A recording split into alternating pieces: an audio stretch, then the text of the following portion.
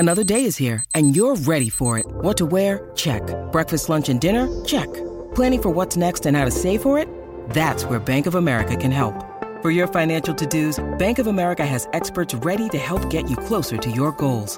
Get started at one of our local financial centers or 24/7 in our mobile banking app.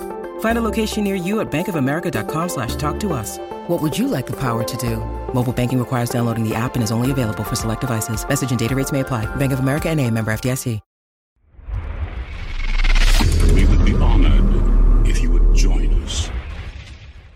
Hey, what's up guys? Welcome to another vid. Now, typically I only cover Star Wars stuff, right? But this is something that really treads on the line of Star Wars and something that I still would like to talk about, even though it's not quite Star Wars.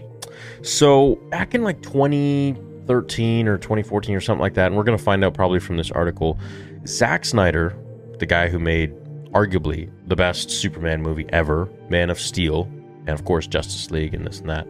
He also made 300 and a few others. Actually pitched an idea for a original Star Wars film or project or trilogy at Lucasfilm years ago. And this was when Disney owned it, like it wasn't George's anymore. It was Seven Samurai in space, and a Star Wars movie was my original concept for it. I knew that the origins for George were a lot of those Kurosawa films. I was a big Kurosawa fan, so it made sense as a concept. A really simple story, kinda clean. Good versus evil. The sale of Lucasfilm to Disney had just happened. This was around 2012. There was that window where, you know, who knows what's possible. I was like, I don't want any of your characters. I don't want to do anything with any known characters. I just want to do my own thing on the side. And originally I was like, it should be rated R. That was almost a non-starter. I knew it was a big ask, to be honest, but the deeper I got into it, I realized it was probably never going to be what I wanted.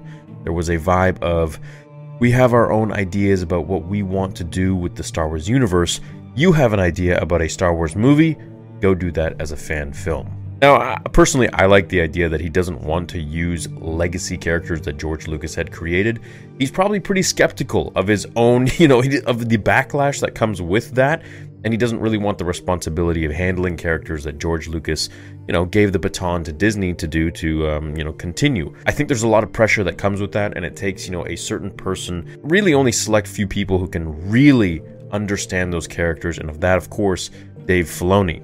So, in my opinion, I think it's really cool that he just wanted to do his own thing, but inspired by the world of Star Wars, and still to be Star Wars, maybe just at a different time. So they rejected it, long story short, and then he went to Netflix, and now he's actually making the movie, and it's filmed, and I think it's coming out like sometime this December or something, so even, like 6 months away or whatever it might be. Now, why I'm talking about this is because, first of all, this was a story that was intended to be originally for Star Wars, and it is being touted all around the world as a Star Wars sort of inspired film or project. Now, personally, I know a lot of you guys like Star Wars Visions. Now, it's not Star Wars per se, but is inspired by Star Wars. And this is going to be the closest thing that we're going to get to a live-action Visions that probably feels more like Star Wars than some of the Star Wars projects that we've been getting. Now, personally, I'm a fan of Man of Steel. I think it's one of the best movies out there. Definitely the best Superman movie, in my opinion. I mean, all respect to Christopher Reeve, but Man of Steel was really something else and something special for modern time. I do believe Zack Snyder is an extremely talented director and writer, so I'm a fan of his work, and I think that this Star Wars-inspired project called Rebel Moon, which sounds Star Wars-y in and of itself, is something that is going to really blow the world away and make us understand that, hey, Disney doesn't really hold the only reins to Star Wars stuff. Yeah, maybe, the logo. But if they don't do well with it, and if they don't respect what George created, there are going to be other big hitters that come out there, like Zack Snyder. And one day, myself, one of my goals is to create something very, very Star Wars inspired with other fandoms and stuff like that, and create my own story. And that is what Zack Snyder has gone and done, and I'm really inspired by it. It's something that I've always wanted to do, and I can't wait to actually see the film. And I'm thinking I'm going to cover that probably on this channel too, because to me, it just seems like something that will be very Star Wars-esque. Let's read the article and we can discuss some more. Zack Snyder has opened up about why he was unsuccessful in pitching a Star Wars movie. The filmmaker has plenty of experience with franchises from Watchmen and the worlds of DC, among other projects.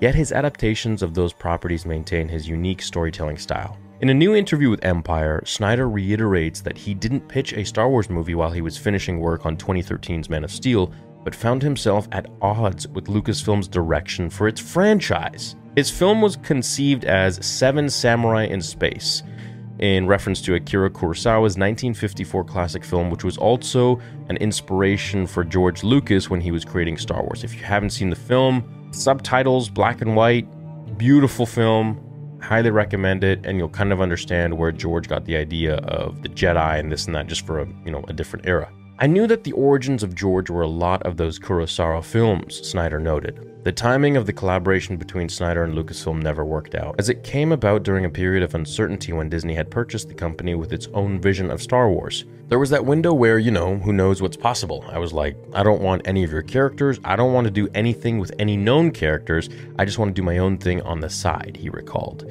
And originally I was like, it should be rated R. That was almost a non-starter. Snyder acknowledged that his request for a R-rated Star Wars movie was a big ask from Lucasfilm, and it was ultimately a sign that the project probably never going to be what he'd hoped. Now, let me first say, we don't need an R-rated Star Wars film. Do we want one? Would it be cool? Yeah, I definitely want to see one. But that's not what necessarily makes a story. However, it does make it a little more badass and a little more gritty and dark and cool. It really pushes the boundaries of really realism, right? Like, we're not getting, bouncing lightsabers like in Kenobi, or, people slapping stormtroopers and them getting disoriented and knocked out. Instead, Snyder's forging his own sci-fi universe with Rebel Moon, the Netflix film that was pitched as the beginning of a multi-chapter saga, much like Star Wars in the 1970s. Okay, cool, so it's going to be multi-chapter. The project centers around a rebel fighter, SAS rogue hero Sofia Boutella, on the fictional moon of Velt, who wages war against the oppressive Mother World government in order to atone for her dark past. This sounds freaking cool, and it sounds like something that it's starting a little more dark, with like a dark side past. And I think that's something that a lot of people really want to see. As much as we love the good guys and the stories of the good guys, we want to see a little darkness, a little grit, a little more realism, in the sense that, hey, a lot of us do mess up in life. We do make some poor choices, and we eventually move on from that and evolve and advance and grow up as people. But those choices are sometimes things we have to atone and have to pay for. And I guess that's what's happening here with whoever the character is. What's the name of the character? Anyways, a rebel fighter. So, yeah, cool. Now, if we look at the photos of it, the screenshots are really, really beautiful.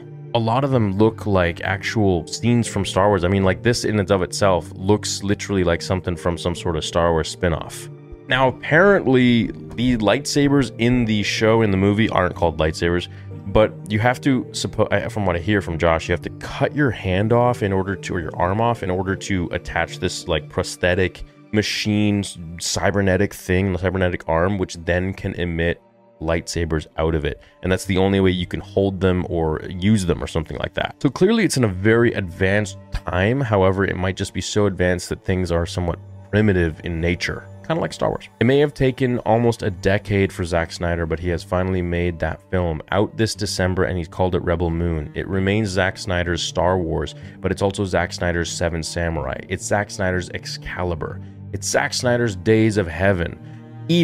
But most of all, it's Zack Snyder's Big Swing. Now, this could be a massive new franchise that has spin-offs of comic books, shows, other games, things like that, and books. And personally, I hope that it's going to be really successful for Zack Snyder. However, as for Star Wars, I think this is only a good thing. I think it shows Disney that, hey, look, if you guys aren't able to create what a lot of us want, there are other things, there are other places where we can eat. And we may not be able to get the Star Wars that we want. I'm not saying everything Disney creates is poor Star Wars. The Mandalorian and some of the other projects are really good, especially when Dave Filoni is in control of it, like Tales of the Jedi, which can't get more Star Wars than that. It tells us that, hey, we don't have to always just consume your stuff. You are not the only source for Star Wars anymore. We can venture out and find something that is maybe just as good with a little more of a refreshing twist, perhaps, and it just won't have the logo, but that's okay. The music might be very similar, the feel might be similar, and we have other places that we can go to enjoy this kind of entertainment and escape in storytelling and movies. And I think that's something that's really valuable for a lot of companies to see. Do you want me to cover Rebel Moon here on the channel, or is this something you'd like for me to cover maybe on another channel of mine, like perhaps Fantasy Theory or Theories Arcade or one of my other channels or something like that? Personally, I'd like to cover it here. I think it would be pretty interesting and pretty cool to do breakdowns and character analysis and stuff like that, because this is sort of a Star Wars universe. Or, you know, let me know what you guys think. Either way, I'd love to cover some of the stuff or do a review of it at the very least. Let me know what you guys think about Rebel Moon. I'm pretty excited about it. Just looking at the pictures, they look extremely cool and something that I can't wait to dive deep into.